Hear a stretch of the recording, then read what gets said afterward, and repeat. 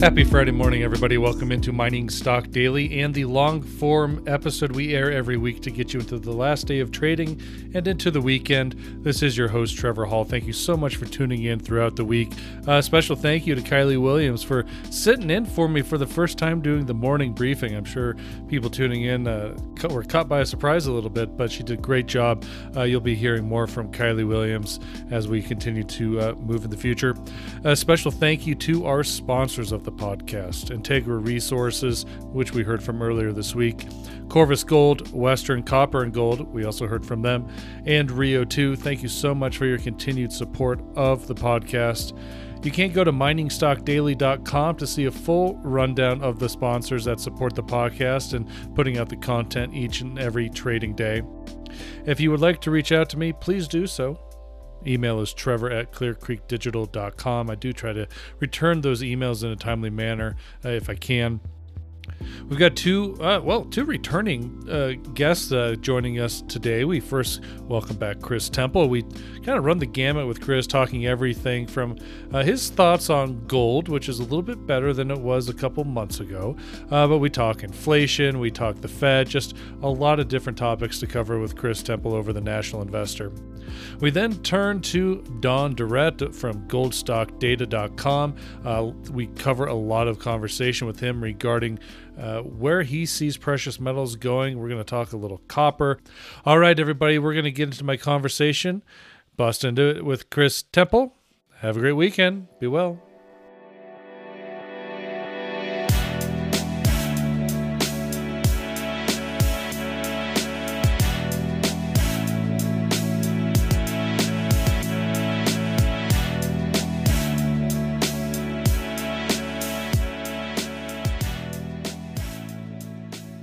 Greetings, everybody. Welcome into our first segment of our long-form Friday morning in-depth interview. Oh, that's a mouthful.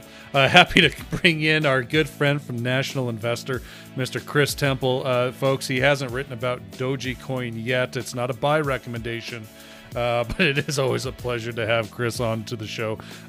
Chris, lots kind of going on. Things settling. The dollar has kind of consolidating here from another downtrend, about just over the 91 area as we're recording. Bonds are kind of consolidating here, about 10-year at 1.55, give or take here. Not as much of a frenzy. People, it seems like, just trying to make sense of it all and take a breath here. Yeah, one of the things I read yesterday, Trevor, is that the market, generally speaking, at least, is just exhausted. Mm-hmm. Everybody has had this frenzy. It's like investors have been on this major sugar high. It's been this big party, and now everybody's just kind of coming down off the high at least a little bit and trying to sort things out. I did speak of Dogecoin. I think it was over the weekend when I used it as one of several examples. Another one being a guy months ago who would pay $120,000 for a banana duct tape to a wall to talk about how so much in the recent past markets, it's like we've gone through the looking glass with Alice. I mean, a lot of stuff is just stupid, and it's getting curiouser and curiouser, as Alice would have said. So it's not an easy thing to navigate. I'm not ashamed to say, and it's difficult to try and make sense of the overall situation when, even more than we've been able to say on this subject for a long time already, all the liquidity that the Fed has put out there has made people even dumber. Sentiment continues to be pretty dang bullish. In fact, it seems like more bullish week by week. However, we're not seeing exactly where that bullishness is going to really grab hold and create gains. It's like day by day, the major indices are either up one day, down the next, up. So it's a lot of choppiness going on.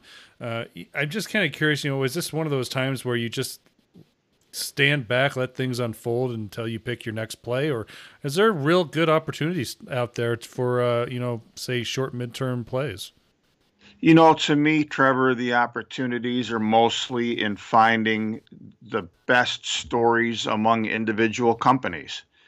I've added a few quirky ones recently to my list, which in most cases are doing well. Not all of them, certainly. And even in that context, what's been really nuts lately is you talk about the choppiness. Look at the Russell 2000 and its volatility. Mhm. One day it's down 2% and the market is up modestly. The next day it's the opposite. I think there's a lot of confusion too underneath the surface as to just how much play we're going to get going forward when it comes to this economic recovery. The U.S. right now, fortunately, and hopefully it stays this way, is almost an oasis in the world. I mean, for Pete's sake, this week I've talked, as I always do, and you do as well, because a lot of the companies we cover in the resource space are in Canada. They're going full on nuts with more lockdowns up there, to the point now where come Friday, I was told yesterday by a guy in Vancouver, you can't travel 20 minutes without being into some newly defined quote zone. And now they're chopping up cities and population centers into zones besides the provincial stay-at-home orders. So you've got that going on up there. You've got much of Europe that is shutting down again. South America, you've had several borders shut down recently, and bad things going on. So are we going to stay immune from that forever? Or, I think, frankly, that's one of the reasons why we've had a longer pause in this rise in market interest rates than I thought we would. And it's because all of a sudden, more than ever, number one, we're the best, the cleanest shirt in the dirty laundry basket. And so there's more demand for debt and stocks and everything else in the U.S. But also people wondering, hey, maybe everybody got ahead of themselves a bit when it comes to just how open-ended these growth stories are going to be. Well, it's interesting when you hear that the prospects for economic growth is north of 6%. Pretty hot number there, even for an estimate. And that's just from one country. And you see, obviously Canada is, again, locked down. There's more vaccines rolling out. People are able to get vaccinated. If you look back, as vaccines rolled out in the U.S., that's when we saw more openings. You would think that a country like Canada that's now getting the vaccine rolled out kind of finally into people, that maybe they'll start to reopen here sooner rather than later. Do you, looking outside the U.S., I'm just kind of curious, do you have a thought here of maybe the global economy from all developed nations running too hot? I don't think it's going to be a possibility right away. I mean, we're going to look, if there's any even halfway decent amount of economic activity, Trevor, of course, we're going to see, especially comparing year over year when last year was so lousy, any amount of growth is going to look, more spectacular, arguably, than it really is compared to a crummy year when we had this self-imposed global recession that came on. But beyond that, I question how much traction this is going to have and how durable it's going to be, because notwithstanding the fact that in this country and elsewhere, you've had all of this money printed to try and goose consumption again and to have this demand for assets and consumer products and services alike. Let's be real. We're going to be at a place in another couple of quarters when the sugar highs from the stimulus wear off to where we're back in a punk economy with little legitimate growth that isn't completely or at least indirectly subsidized or created by the government, and yet with how much more debt than when we started. Yeah. So I think that, and this is where I push back somewhat in a general sense on this idea of a long-term boom of a new roaring 20s kind of thing, like some are talking about, on this secular boom for commodities, the super cycle and so forth. Sure, with a lot of products, with a lot of metals. Uranium is my number one story. It has been for a while when it comes to supply and demand fundamentals that will not be hurt that much if the economy peters out and globally we slip back into a sideways or even a recession environment. Nickel, I was listening to the company presentation the other day, and there's a huge supply gap developing in the nickel market. Lithium has completely turned upside down in the last 12 to 18 months to where now it is getting deeper into deficit, and there's not the lithium out there presently that is going to supply the projected trajectory of the EV market. So, yeah, there's a lot of these things that should do well. And if the government has the right policies to support this, yeah, there could be some traction. But problem number one is that with such enormous amounts of debt, you cannot compare the situation today in the world to what we had in the 1970s. And I've said this many times, including when you and I have talked. We are not in the 70s anymore. That's true where it comes to understanding gold, and it's true where it comes to understanding this whole inflation debate. There is not the room within the economy, certainly when it starts bleeding down more meaningfully to consumers and end users, there is not the room to absorb price increases. It's not there. So yes, you're going to continue to see some upward pressure on costs of raw materials, as we've already seen, for a variety of factors, including short supply. But it's not going to translate into this long cycle of this cost push inflation like we saw in the 70s, where consumers across the board have their incomes go up, or they can negotiate pay raises and whatnot. So you're going to start to see, sooner rather than later, corporate earnings in some of these companies that use a lot of these raw materials get hit. And that's when the first significant cracks, I think, will start appearing in the stock market here in the next couple of quarters. We're already seeing it, Chris. I mean, somewhat. Coca-Cola announced prices increased because of increased costs to their products. Procter & Gamble did the exact same thing just a few days ago. And you know, this is not a transitory type of event. I have a very hard time being convinced that Coca-Cola and Procter & Gamble and the like are going to come back 6 months from now and decrease their prices on their products because all of a sudden it's not as expensive anymore. No, they're not going to decrease their prices. So what it's going to do is it's going to cause, with their products or in other places, a slowdown of consumption, and that's when we get to stagflation. When rising costs are not a good thing, they're like the Fed tries to pretend, but they're a bad thing, and they lead to weaker economic growth, but with those still high prices or higher prices. Yeah. I do want to talk about this metals complex, but before we get there, there's a thought that came across my head and would love to open it up to your commentary here. You know, looking back a couple of weeks ago, there was this game of chicken going on between the Fed and, you know, the quote unquote bond vigilantes that was the narrative at the time as bonds continued to be sold off, yields were rising, and everybody's wondering, oh, what's the Fed going to do? What's the Fed going to do? Are they going to raise interest rates? Well, we knew that wasn't going to be the case. But if you want to think about the real game of chicken that's going to happen, it's going to become a time when, if the Fed ever tapers down some of the things that they have been doing over the last year and a half, and what the ramifications of that might be, if they stop, you know, buying debt, if they stop, or maybe if they raise rates, and what ramifications that really could have for the growth of the economy and generally the markets. Have you given that any thought?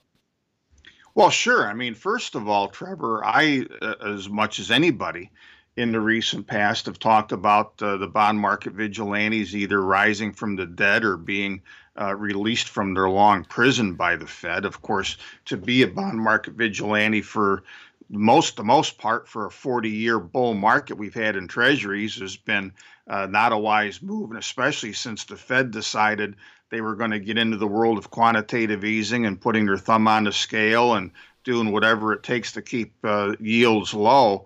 I mean, and I've said it a million times, those people that talk about these phantom conspiracies to suppress the gold price, you know, they can't see the forest for the trees with all of their conspiracy theories. If you want to look at price suppression, the biggest story on the planet for years now has been a suppression of interest rates.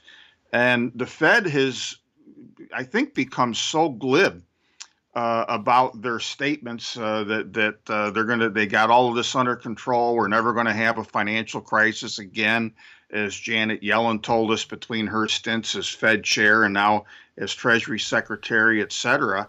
That they don't care if some bond market vigilantes want to try and take a counter trend rally again in interest rates and sell off in bonds recently and think that we're actually going to have some kind of return to a market environment. We're going to get some of that. We started to for a while.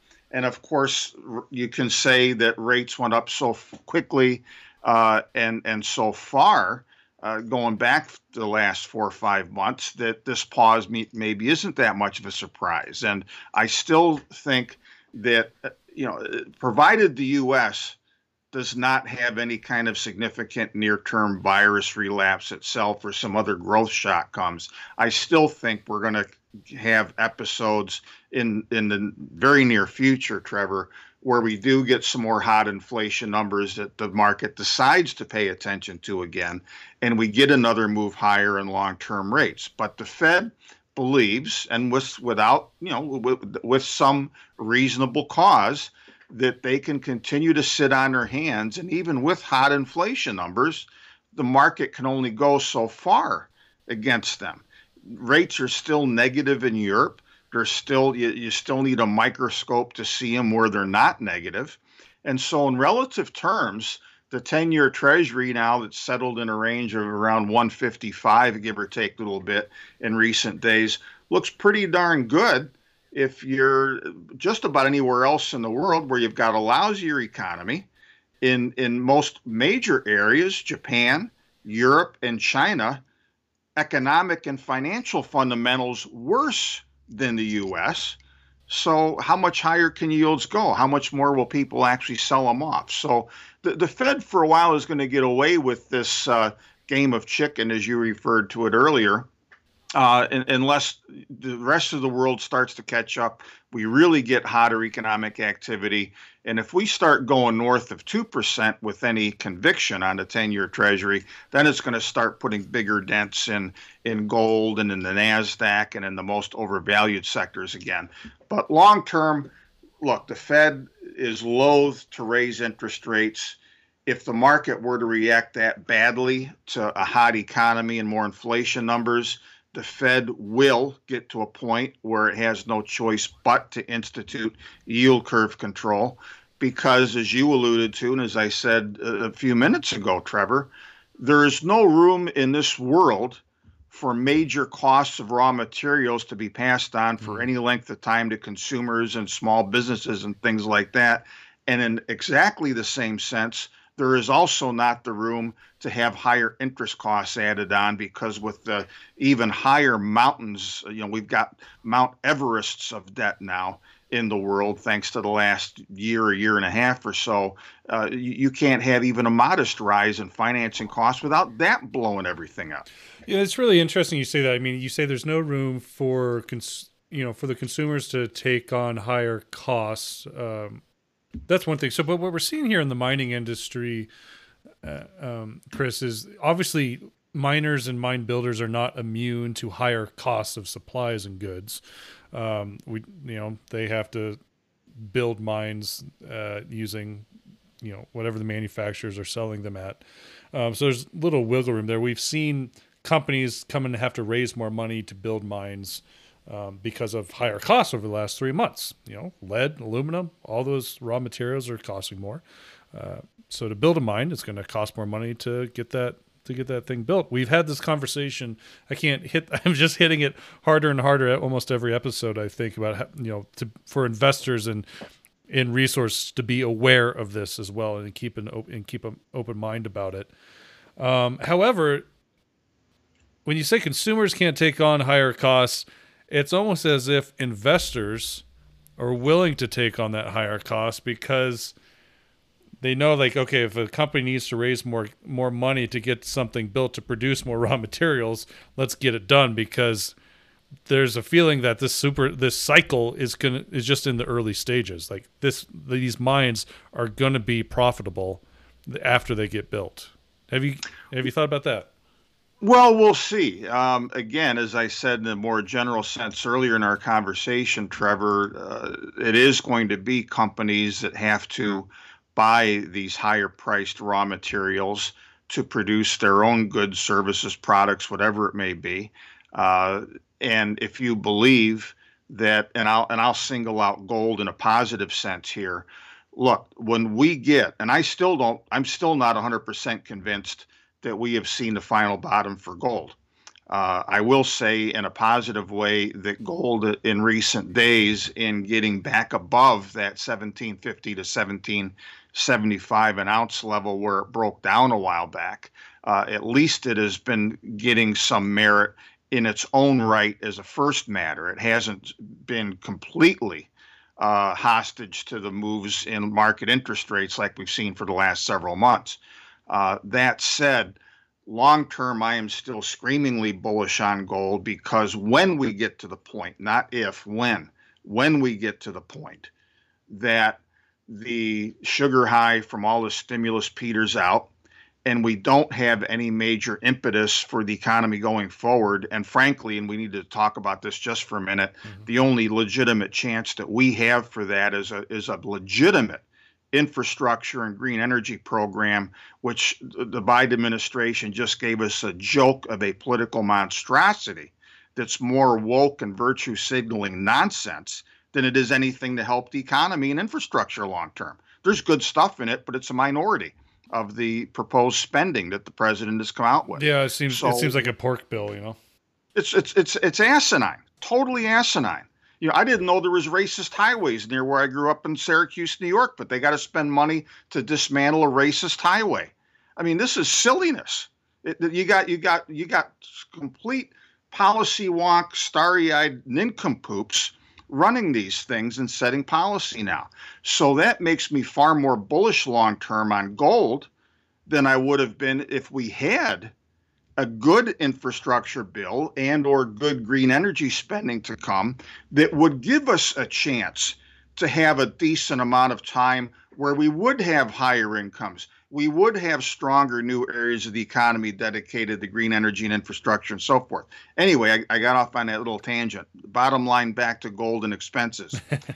Gold is going to do better than any other metal or commodity longer term and be more able to absorb the costs, because when we get to that point that everything bogs down again, the Fed has to double down on money printing, and we're still not getting anything lasting within the economy, we'll be back to that point once more, which will get us to that odd couple trade I always liked of being long treasuries, which will turn down again in yield as everything bogs down again, and being long gold, which this next time around, it won't be treasuries and gold, kind of doing equally as well. Treasuries will do nominally well, and gold will scream higher. If that starts in earnest in 2 quarters, 3 quarters, I don't know, but it will.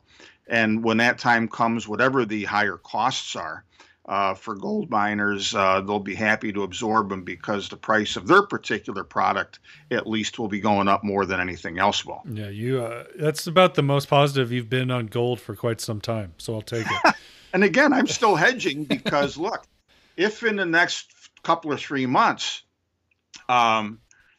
we see the economy continues hot, we get some hot inflation numbers, the bond market vigilantes regroup, and boom, they start to push the 10-year note yield back up toward 2%, I guarantee you that gold will come down again. And we'll have to see if for a third time we can hold above 1675. So my long-term bullishness is unfazed. And frankly, with the Biden administration pretty much having already destroyed any chance of a long-term recovery with this nonsense that they propose and they've called infrastructure, I'm even more bullish longer term on gold than I was before. It's just a question of, do we start to see the fruit of this at the end of this year, sometime in 2022? I don't know. Okay. You did mention a few the base metal and new energy metal complex here. I mean, we've talked about it as well in the last few days, the supply deficit and things like copper. You mentioned nickel and now lithium, which is new to me.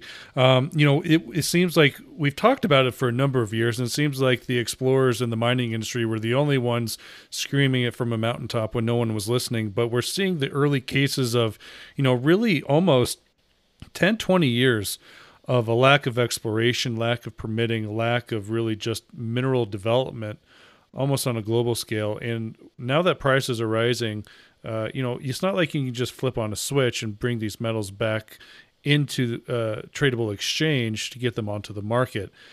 This is a deficit that really is going to continue to have legs. And Goldman Sachs putting $15,000 per ton price on copper here.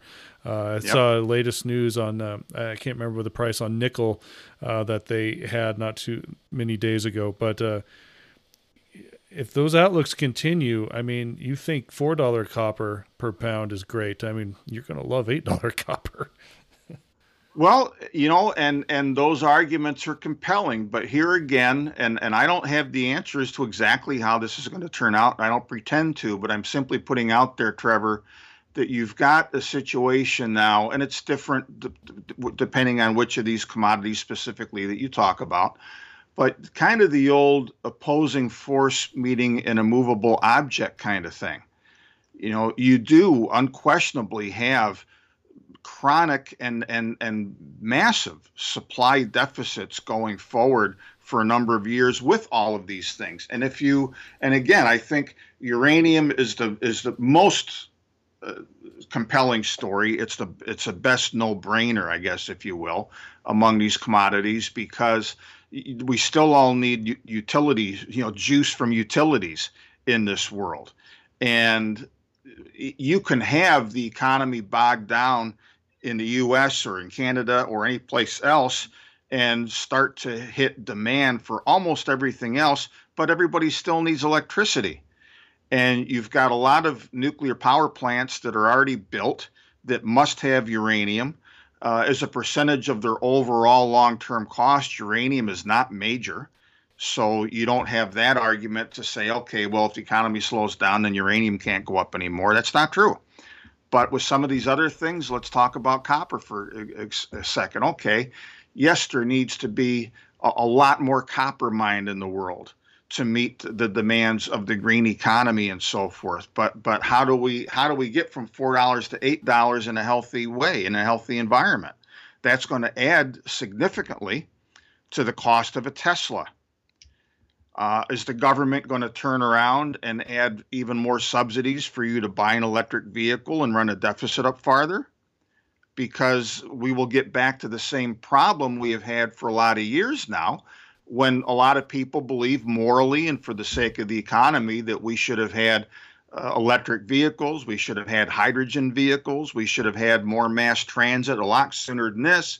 But it always comes down to cost, at least for us here in America, where everything is about the almighty dollar. Europe, I'll give them credit that they are a little bit more farsighted. So is China, in saying, hey, cost or not, we've got to build a world that we're going to be happy with 50 years from now, not worry about just today. So if all of a sudden the cost of a Tesla is going to be a lot more prohibitive, or any electric vehicle, because copper's $8 or lithium has gone up another 100% or whatever, that slows things down. Another wrinkle of this, is that in not only the U.S., when the Biden administration has already put in jeopardy and stopped the development on 3 major projects that all are going to feed the whole battery metal supply chain in one way or the other, but now, in a place I thought was less bad in this regard, we've got 3 First Nations groups up in Ontario that are saying, no, you're not going to develop the Ring of Fire when it's on our land. Yeah. So, we're going to see continued pushback from First Nations / Aboriginal groups, and not just in the U.S. and Canada, but this is going on elsewhere. And we're going to have more of these, woke policy wonks that don't want any development at all. They think Elon Musk has a magical extrusion machine that just spits out Teslas just as a finished product without any input from mining and refining and so forth. So that will complicate things as well. So, it sounds wonderful to all of us, Trevor, to think that we're all going to sensibly, as a society and led by a sensible government, put the pieces in place truly to have the economy and the energy infrastructure of the future that our children and grandchildren will live with. But we're going to screw it up. And we already are in some ways. This leads into my final question for you, Chris, and we'll spend a couple minutes on this, and then I promise we'll let you go. But I want to get your thoughts on the U.S.-China relationship now. A couple weeks ago, I had texted you, and I said, the more I hear President Biden speaking, the more I hear President Trump policies. You had called that. You said, people that think Biden's going to be soft on China think again. Continues to be the case. The relationship continues to be contentious. We are so reliant here in the U.S. for our economic development on China that it's almost scary and dangerous. And especially when it comes to inflation and growth and all these things that we just talked about, I feel like the U.S. is stuck in a very hard predicament where we need them, but at the same time, it's almost like we're not ready to let them go. Yeah, it is. There's an old saying that it's easier to learn truth than to unlearn error. Yeah. And of course, we can be taught that lesson every day just watching CNN or the other establishment media, how much people are lied to so that you can't recognize the truth when it comes. Likewise, when we're starting, we're standing on our own 2 feet here in 2021 and trying to figure out how to undo a lot of stupid stuff that's gone on for 2 generations in allowing China, thanks to the U.S. capital and U.S. corporations that helped China become first a mercantilist colony of the United States of America early on.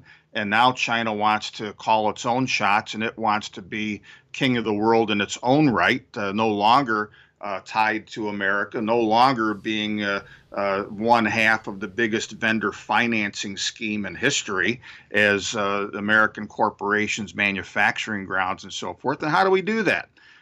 It's not going to be easy. There are strategic things involved. There's military considerations. There's all kinds of considerations. And it's our own fault in the first place, as former President Trump correctly pointed out, even if he didn't always have the solutions. We very much did create this monster ourselves.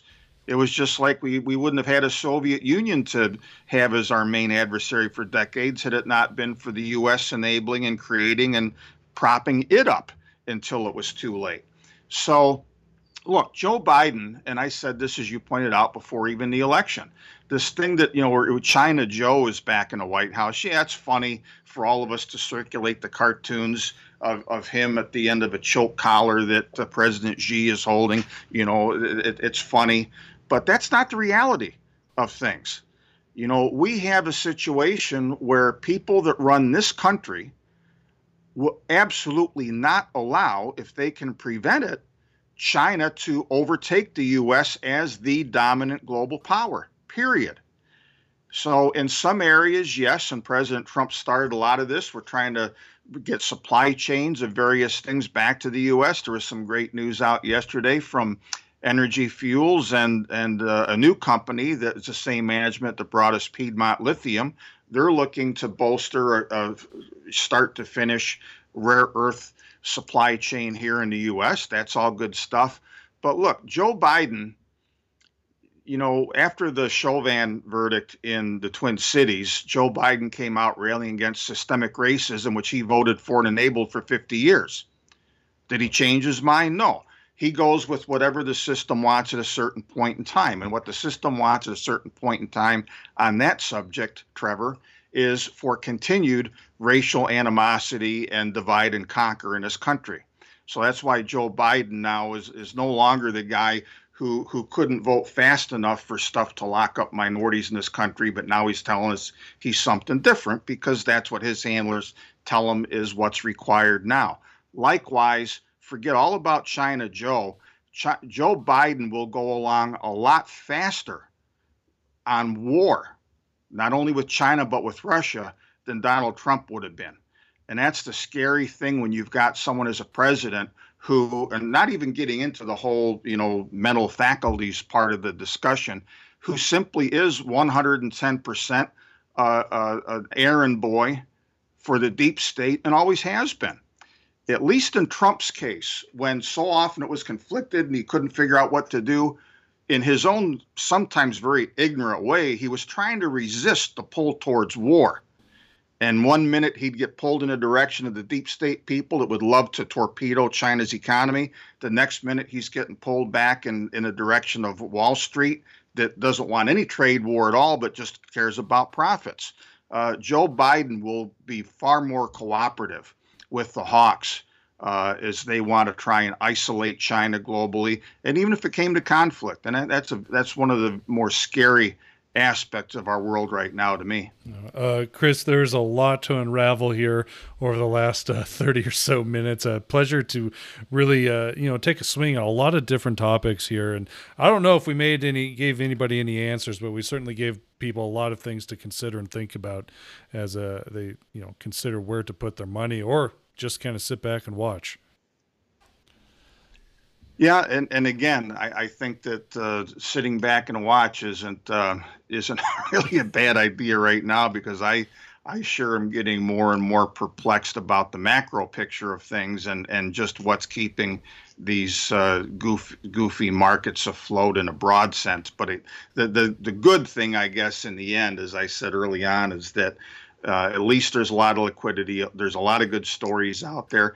And look, even in the resource space, I mean, you get my emails. I'm talking about 2 different private placements of 2 gold exploration companies right now. Nobody has got any trouble raising money right now if they have a worthwhile project, and every one of them is oversubscribed. Yeah. Chris, one last thing. You got a little road trip in your horizon here. You're making a stop in Chicago. I saw that you are hosting a little bit of a networking get together. I don't think it's in the penthouse suite of the Drake Hotel down there downtown, but where can people find that information? Reach out to you in case if they are around the Windy City area, they'd get a chance to shake your hand and talk. Well, I'd love to do it at an iconic place like an Oven Grinders downtown, which is in the basement, a wonderful, unique little Italian joint, Trevor, that's in the basement of a former lookout house that Al Capone and his guys had. But no, it's going to be at the Marriott in Lincolnshire, which is about a half hour north of Chicago, just below the Vernon Hills area. We're almost full already, which has shockingly surprised me. As far as the amount of room that we have in this meeting room for a meal and to get together. So if anybody wants to come to that and they're in or near the Chicagoland area, just send me an email to chris@nationalinvestor.com and we'll try and fit you in. All right. Well, if I was there, Chris, I'd pull you by the coattails and we go down to Billy Goat's and have a cheeseburger and a beer. We could do that too. Right. That's Chris Temple from the National Investor. We're going to take a real short break, everybody, and be back with our second segment here on the Friday Long Form. Stay tuned.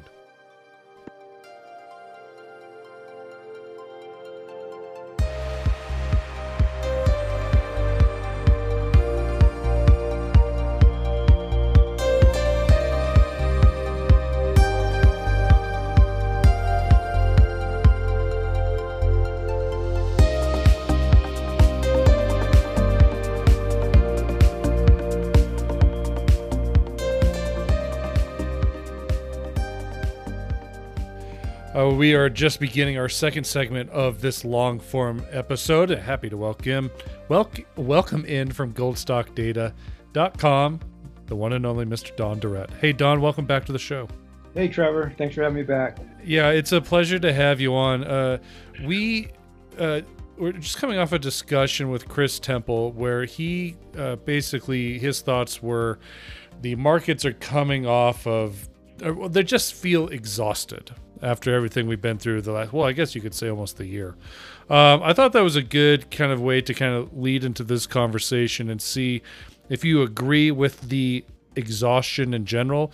Granted, we are recording this Thursday afternoon where we did see a sell-off after some news of a proposed capital gains tax increase from the Biden administration. The market didn't like that so much. I agree completely with the idea that the markets are exhausted or close to exhausted. I've recently been using the word binge. So I think that the markets have been on a binge since October. We haven't had a significant correction since October. So it's been quite a ride for more than 12 months now. So we started basically running late March last year, had a little bit of a correction in September and October, and then we started running again. Basically, both of those minor dips got bought. So we've been on a 1-year kind of binge with the backdrop of COVID and the backdrop of, we could talk about, this for a long time. The United States economic system, I think coming to I don't know if an end is too harsh of a word, but the economic dominance of the American economic system is definitely getting threatened by Southeast Asia. So that's part of this whole picture of the markets. So you have the COVID that popped up. And I don't think that the Fed allowed the economy to have a recession from, say, 2010 to 2010 until we just had one, 2020. The Fed basically was going to stimulate whatever it took. And there's this appearance that the U.S. has still the dominant economy of the world, and that it's just going to bounce back. And so that's why I'm calling this current run a binge, because I think it is exhausted. It is going to come to an end. This melt up will come to an end. And I'm expecting a transition point here for the U.S. economy. I'm not expecting going back to normal and the U.S. is this dominant force around the world, and we get to basically dictate to the rest of the world. I think everybody's starting to realize we're no longer, top dog, if you will. I could be wrong, but I feel like this is a transition point, and it sets up for gold and silver, in my opinion, after this binge ends. Don, we're going to spend some time talking about gold and silver, but I want to spend a lot more time right now talking about what this transition point looks like in your head. When you talk transition point, is this a transition of how our economic system works? Is this a transition from just how people are investing from growth into value? What does this transition point look like? Well, I consider myself a bit of an amateur historian. I'm a writer, so I'm always doing a lot of research. I've been following the economic political system since 1980. And I was if you go back to the Reagan era of the 1980s, I was a critic of the Reagan doctrine. I basically said that, and George Bush even called it voodoo economics. I just thought that wouldn't work. And basically what the Reagan economic system was basically Keynesian economics during periods of growth. So Reagan, he got into office in 1980 when the economy was in severe recession, but it was coming out. So by 81, 82, the recession was coming out. But Reagan, he stimulated the heck out of it all the way through his presidency. We had so he was basically stimulating a growing economy, and it worked. Of course it's going to work. But that economic system, I didn't think it could last. So it had the impact of making America look stronger than it really was. And that carried over into the 90s, and then it broke. I basically think that we peaked in 98, 99. And then since this new century, we've been hanging on by a thread, in my opinion. So the transition is literally I call it the economic dominance of the world is basically shifting away from the U.S. We were the dominant economic system from 1945 to 2000, and it's been shifting. And now we're at this inflection transition point where I think the economic power, if you will, is going to shift it to Asia and specifically Southeast Asia. But you can include India and China in there. But basically Japan, South Korea, these countries are going to, and China, of course, Vietnam, Indonesia. These economic systems, they're beating us at our own game. Mm-hmm. They're actually more capitalistic than we are. Here we have Biden increasing the capital gains rate. I've been saying this, that Biden is the first president since Ronald Reagan to basically walk away from supply side economics. All supply side economics is that the government is going to support the suppliers. So who are the suppliers? The suppliers are the large corporations, the middle business, and the small business. We're going to support the suppliers. We're not going to hurt them.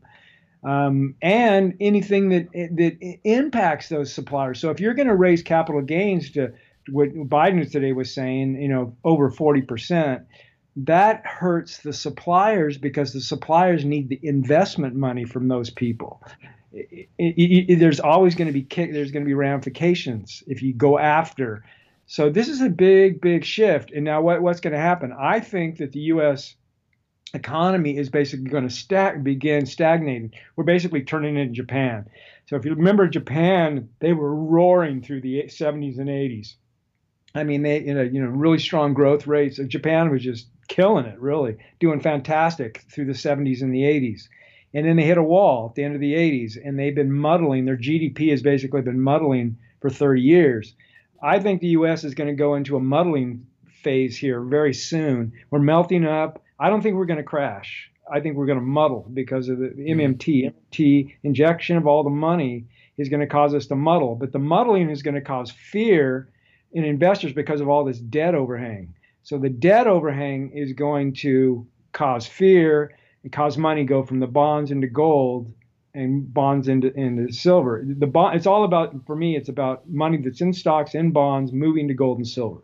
And it's all you need is a small percentage of it, small percentage to get gold and silver to double and triple.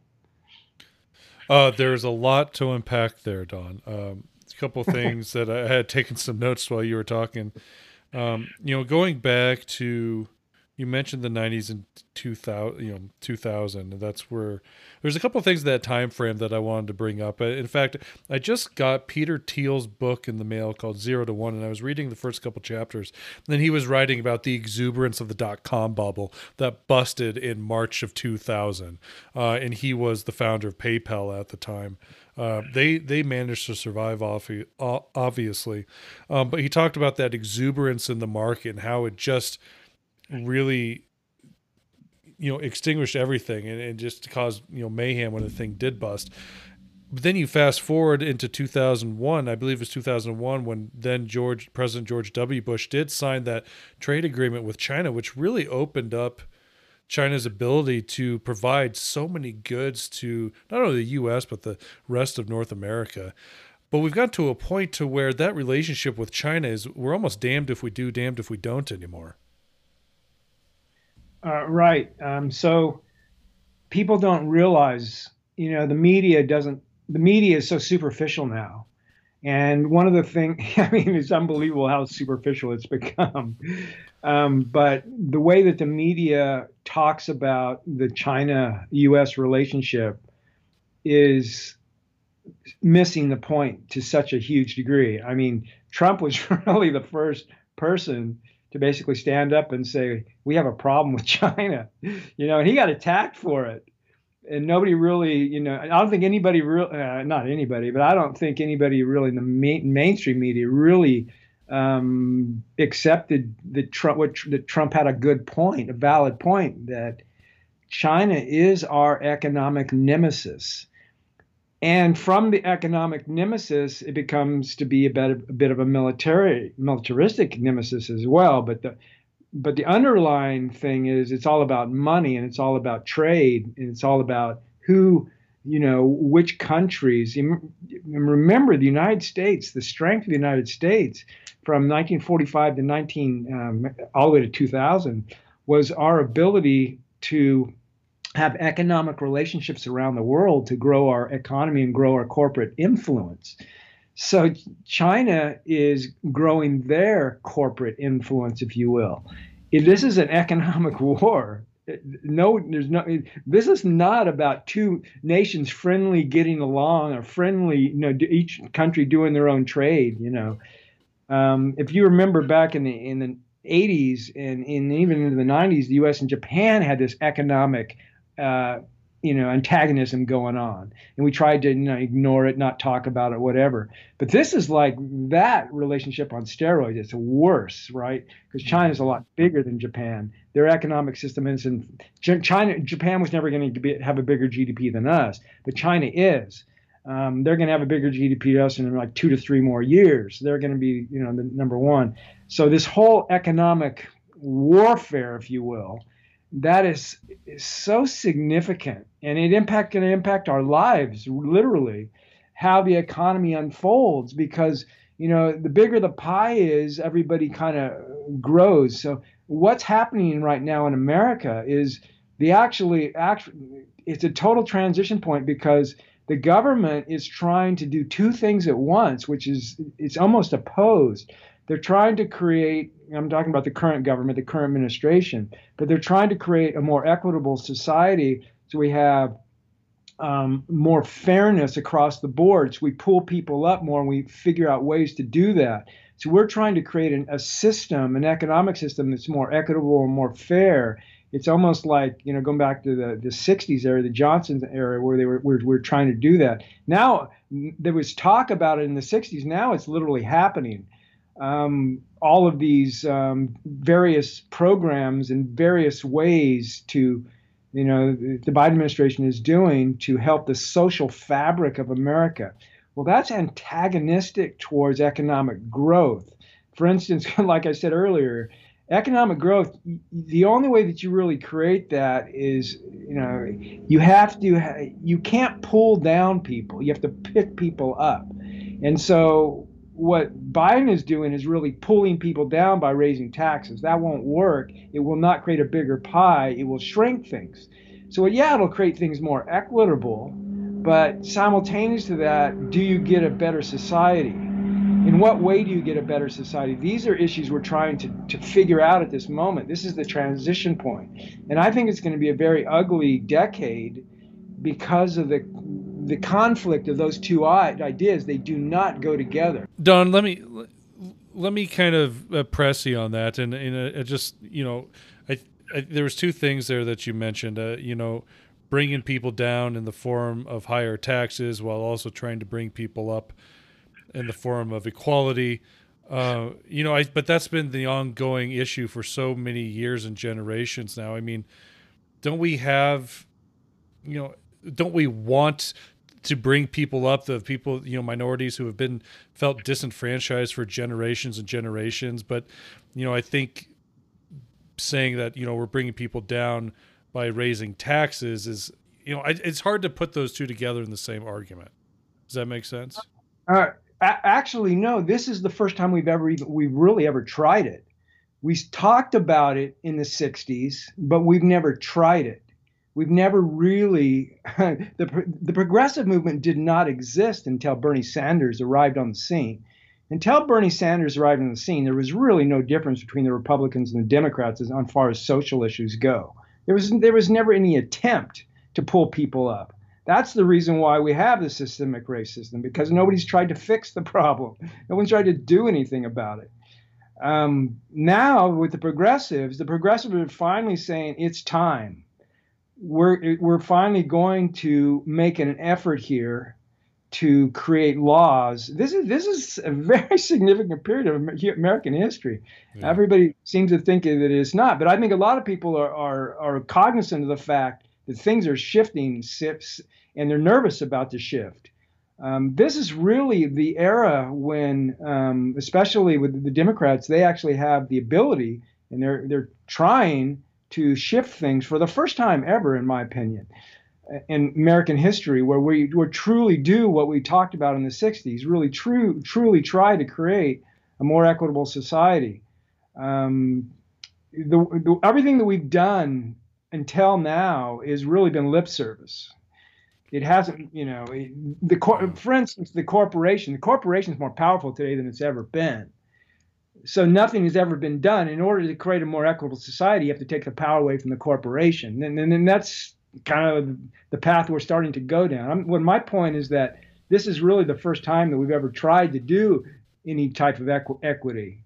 Yeah. It's very timely you and I are having this conversation this week on the back of, the George Floyd murder trial.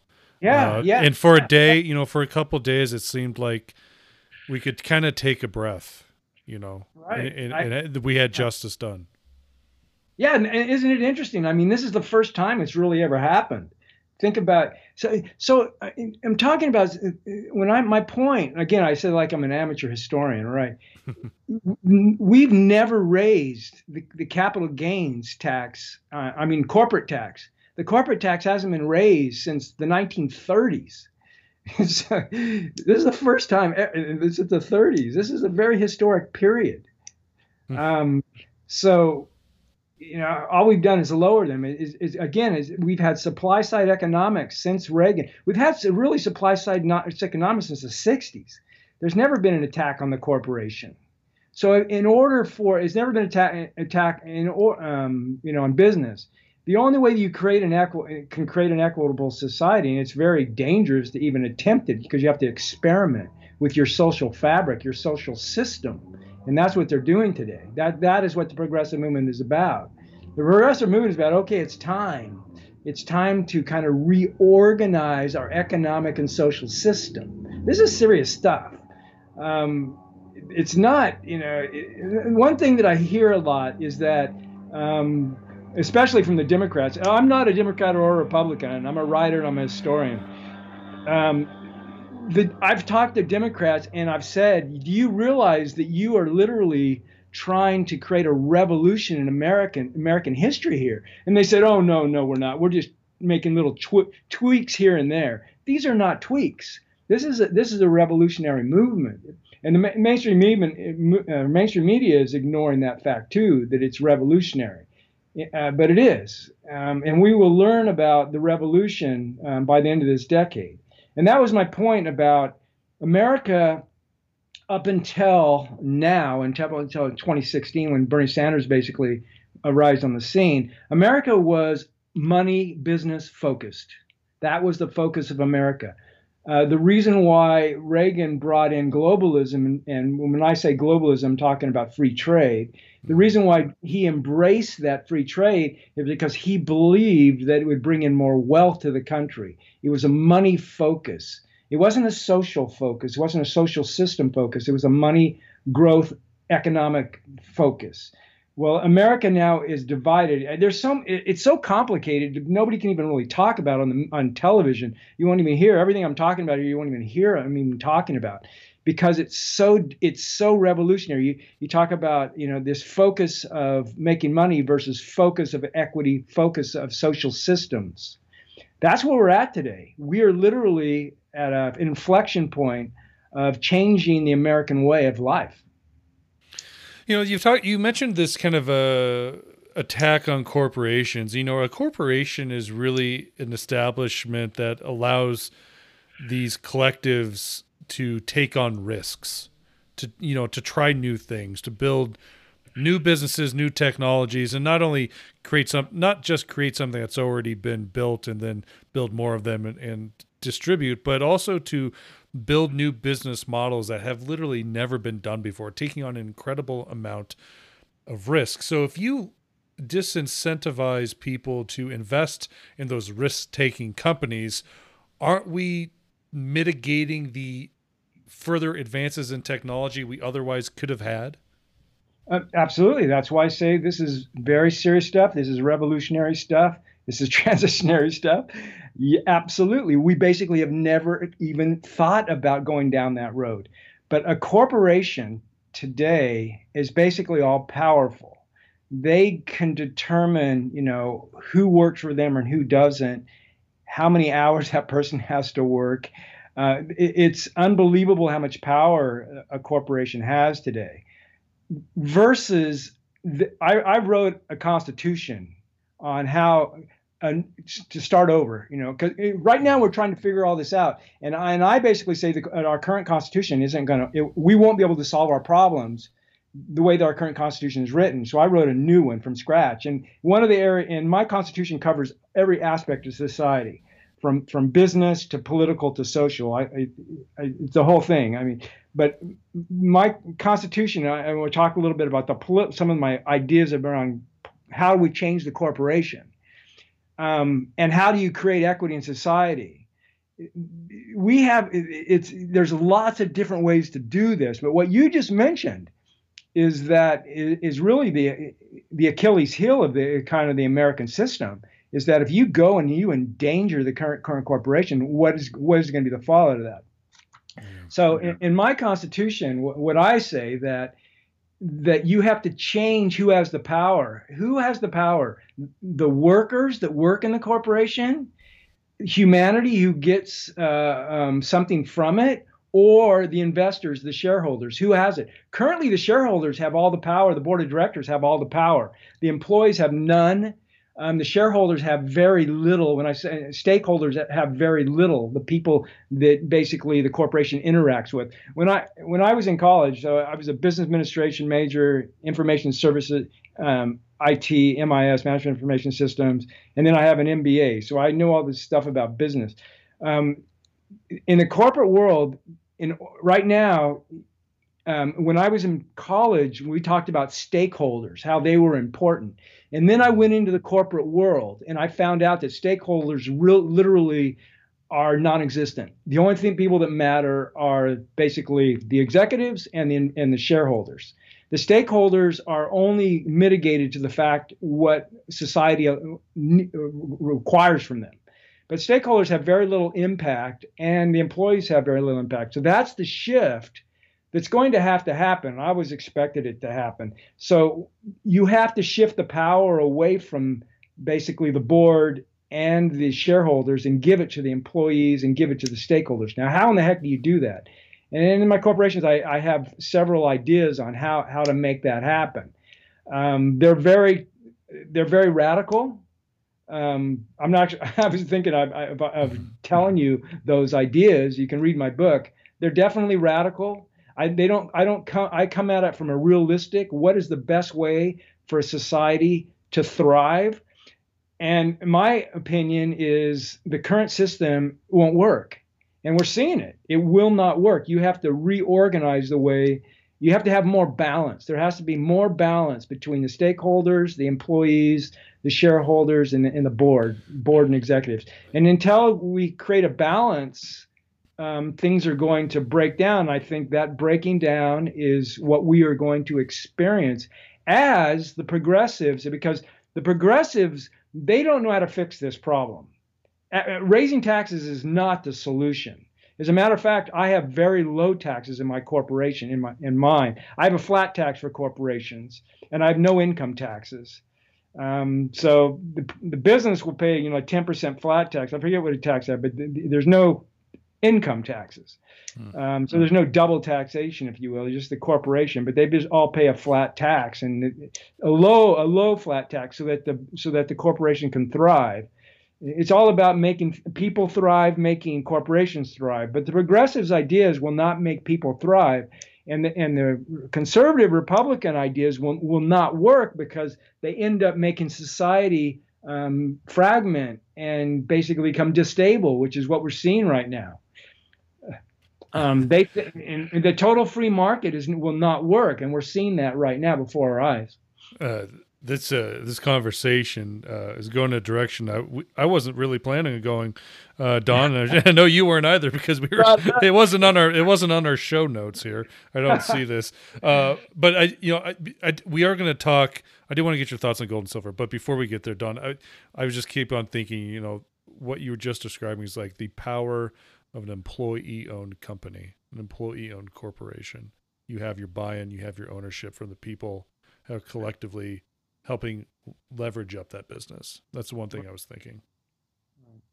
So, well, yeah, you wouldn't, I don't think, that's one model, that's a possibility, but I don't think that's really the ideal model. I think really the ideal model is where the employees are just more empowered. They're not owners of the business, but they're empowered to the point where they're paid, and this is kind of my radical idea.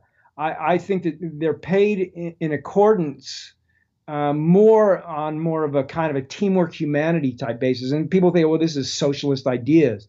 And I don't think so. What I would say is I would create a flat structure, a flat pay scale instead of a wide one. So basically, for the person from getting the top to the bottom, it's much more tighter, much more flatter. So that once you don't have to worry about minimum wage. If you get a job at that company, you're going to get paid well because the people at the bottom are going to get paid well because you have a flat pay structure. And it's more fair, it's more equitable. That's, I think, the ideal way to set up a business environment. Low tax, and then more of a fair, equitable trade pay. But in order to get a job there, though, you have to be qualified. That's the one thing. The free market is all about, if you're qualified, yeah, we're going to hire you, kind of thing. But and then we treat people fairly here. And then it's all about transparency as well. We need transparency. We don't have any transparency. We need to know exactly, how much everyone's paid, how they're hiring, how they're firing. Transparency, I think, to me is huge, and that's a big shift in society as well. But let's see if we can get back to gold and silver. You've given us a lot to think about here. Okay, catch your breath. We talked about corporations needing to take on risk. I mean, what's riskier than gold and silver mining and exploration and all that fun stuff? So let's get back to the real topic at hand. Don, I really want to get your thoughts here on gold, because I know for the last few months you have been kind of out there, sometimes out on your own, talking about you thought there was more downside for gold to come, and certainly that was the case.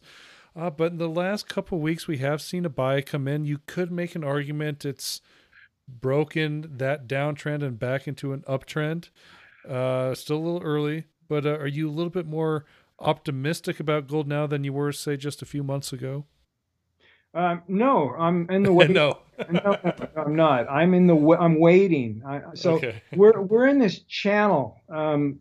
So this is really easy to understand, so I'll give everybody a quick little overview. So gold and silver were basically in a basing pattern from 2013, 2014 till 2019. So gold was in the pattern from 2013 to 2019, and it was stuck in this channel. So it was basically a 7-year basing channel, and then it broke out in June of 2019 at 1370. So we got a long way to go. Gold, is up here at almost 1800. It's got to crash all the way down to 1400 to basically go into a bear market. So I'm very bullish that we're not going back into basically a bear market. We're just pausing here. So it's a waiting period. Now silver, it didn't go into its basing channel until 2014, and then it stayed until July of last year, 2014, 2015. They were almost 1 year apart. Gold and silver broke out almost 1 year apart. Silver broke out in July of last year at 1850. So we had these really long basing channels, and then we broke out of these channels, very significant channels. This is very important stuff. So we got out of those channels. Okay, once we got out of those channels, we basically started bull market. So we started a bull market in gold in 2019, and then in summer of 2019, and then we started a bull market in silver summer of 2020. We're in a bull market right now. But we went into a correction channel. We went into a correction in August. We've been in a correction since August. That correction channel for gold, we hit a low around 1670. So we went all the way to 2075, down to about 1670. And we're in this channel. And that channel, in order to get out of that channel, we have to get to, in my opinion, we have to get about 1950. So we're just waiting for 1950. Until then, it's just nothing means anything. It's just we're going to go up and down, and then finally, one of these days, we're going to get out above 1950. And then I think silver won't lead, silver will follow. And silver's channel has been 22 during this, since August, 22 to 29.50, somewhere in there. So we're in these channels. And until gold breaks out above 1950, I really don't care about the TA charts. I'm just going to ignore them. And the reason why, if the TA basically let's say gold goes to 1850, and other TA people say, I'm a big TA person myself, but right now, the important thing is the channel. So it gets to 1850. I mean, okay, that's good, but I'm not going to get excited because the banksters will just pound it back down to 1750 and rinse and repeat. That's my expectation. Rinse and repeat until we get to 1950. So until we get to 1950, I'm just in a holding pattern, just waiting. Just waiting, waiting, waiting. Now, what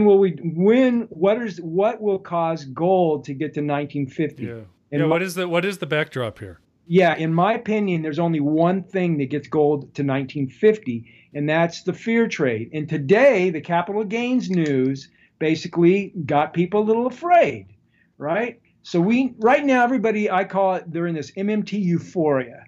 They're high on MMT, and they put on their party glasses, their rose-colored glasses, and everybody's partying.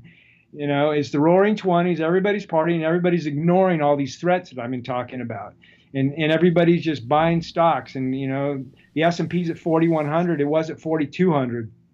You know, and I don't think it'll get to 4,500, but we're in this final melt up, and once that melt up hits the ceiling or gets close, I think it'll roll over once we get a 5 or 10% retracement.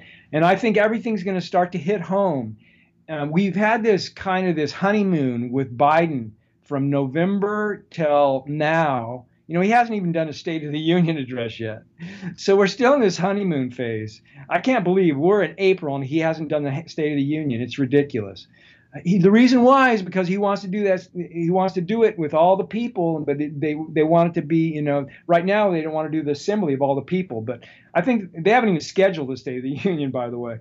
But I think it's coming, and that'll probably be the end of the honeymoon, because the State of the Union is going to scare people really good because he's going to show that he's not a supply sider. Because, you know, those State of the Unions, they throw everything that they want out there on the table. You know, it's this big, plan. And so that's going to really show everybody his colors, his economic colors. But once this melt up ends, I think that's when the fear trade kicks in. And I think that's when you get the higher gold, higher silver. So once we get past 1950, I'm going to return, super bullish. And then we have to see if, what happens. But I would expect silver, once we get to 1950 on gold, I would expect silver to get into the 30s. Once it gets into the 30s, the last real resistance point is $35. So I would think silver is going to just magnetize to 35, get there fairly quickly. I would say, within 3 months, it'll get to 35. And then we'll find out if it's going to make a run this year or not. The key, get to 30, get to 35, and then it gets really, really interesting because there's nothing to prevent silver from running from 35 to a new all-time high, which is 50. So, I mean, it's very, very exciting times if you're a gold and silver investor. Simultaneous to that, I'll finish with this, is that the one thing that can stop this from happening is the economy growing and inflation dead. So if inflation goes back down, I think inflation's at 2.6% right now. If inflation goes down, say 2.3, 2.2, and stays there, 2.0, and then you have growth, if those two things happen, gold will not get over 1950 this year. And then you're stuck. Yeah. If you're reliant on the fear trade, where does this, let me set the backdrop for this question. I mean, you've got copper at the top, near the top of these cyclical highs. You've got lead coming up. You have, dear Lord, lumber's just been going exponential. Grain, such as corn this week, even, Don, has just gone super high. So you have inflation. You look at all these commodity charts and then see if you can talk yourself out of the inflation debate. Where does inflation lead to this fear trade that would lead gold to that 1950 mark? Oh, yeah, beautiful. I love that question. Best question you asked me today. So what's going to cause gold to go higher, right? What's going to cause gold to not go higher? So I just said the only thing that I'm afraid of for gold not to go higher, for gold not to get to 1950 this year, is that inflation is dead It doesn't go higher than 2.5%. It goes lower, and the economy grows. Those are the two things I'm afraid of. What you just said was, hey, Don, you don't have to be afraid of that. Inflation's going nuts. And I agree with you.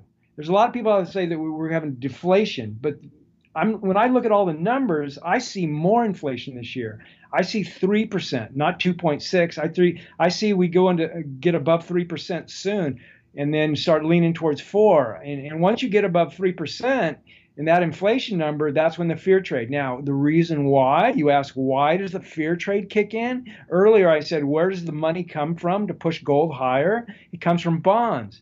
We've been in a 30-year plus bull market in bonds. Higher inflation ends that bull market. You don't want to buy bonds if inflation's going higher and interest rates are going higher. Yes, they will probably put in this the yield YCC, the yield control curve. They'll probably bring that in and try to, that's never happened before, by the way. And the Fed might decide, okay, we're going to cap the 10-year at 2%, but I don't think that's going to work. Inflation won't happen only in the United States; it will happen globally. So, in bonds across the world will basically people are going to say, "I want to sell bonds." That's your fear trade. Don, it was a pleasure to have you on the show. It's been far too long. And this conversation, really, there's so much to think about and take away. I probably myself will go back and listen to it a couple times because it's just, it was a history lesson there. There was some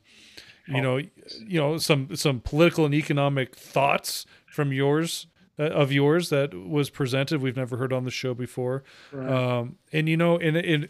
And all this is happening you can't discredit the significance of the social complex that happened this week, right? And so I wasn't prepared to talk about that, but I'm glad we did bring it up. But then also the economic complex, how things are kind of panning out here.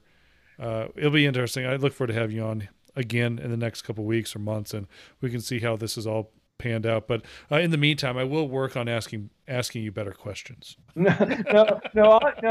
All your questions were good. It's just that last one was juicy. I really liked it. One thing I want to say is, so I'm a writer. I started out as a metaphysical writer in the early 1990s. I started writing my first metaphysical book like 1990, I think.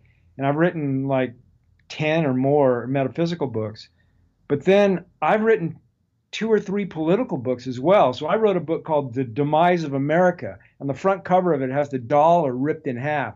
And I wrote that book back around 2010 before all this stuff has happened. So you can go and read that book. And this is before, the progressives even appeared on the stage. And I predicted exactly what's happening right now, the dollar getting ripped in half. But I also, in that book, I talk about the social fabric of America collapsing because if you look at the current trends, what trends we're going in. So the demise of America, that one, and then I wrote 2 Constitution books. So I do gold and silver. And I wrote a gold and silver book. So I got the gold and silver investing, which is kind of that's my full-time job. But I also have written books on politics, and I've also written books on spirituality. And one thing about my political views, again, I try not to be conservative or Republican. I eschew both of those. I basically say I'm going to be an outsider writer. I'm going to basically write from a non-biased viewpoint, historian viewpoint, saying this is the way, this is where America's going under its current, regime, political system. And here's an alternative. That's my Constitution. Here's an alternative way to do things. So when I was in college, my poli-sci teacher said, "Are you a political science major?" This is when I was in college, and I said, "No, I can't."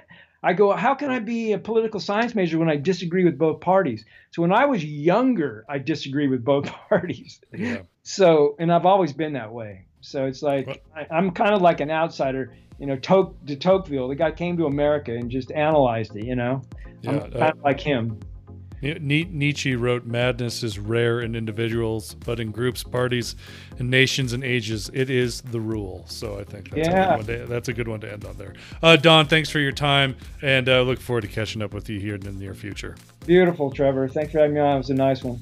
Yeah, that's Don Durrett from goldstockdata.com. That's going to wrap up the long form interview. We did go long this week, but there was a lot to unravel. Have a wonderful weekend, everybody. We will be back Monday morning with the news briefing. Have yourself a nice time, and we'll talk to you again Monday morning. The information presented should not be considered investment advice. Mining Stock Daily and its affiliates are not responsible for any loss arising from any investment decision in connection with the material presented herein. Please do your own research or speak with a licensed financial representative before making any investment decision.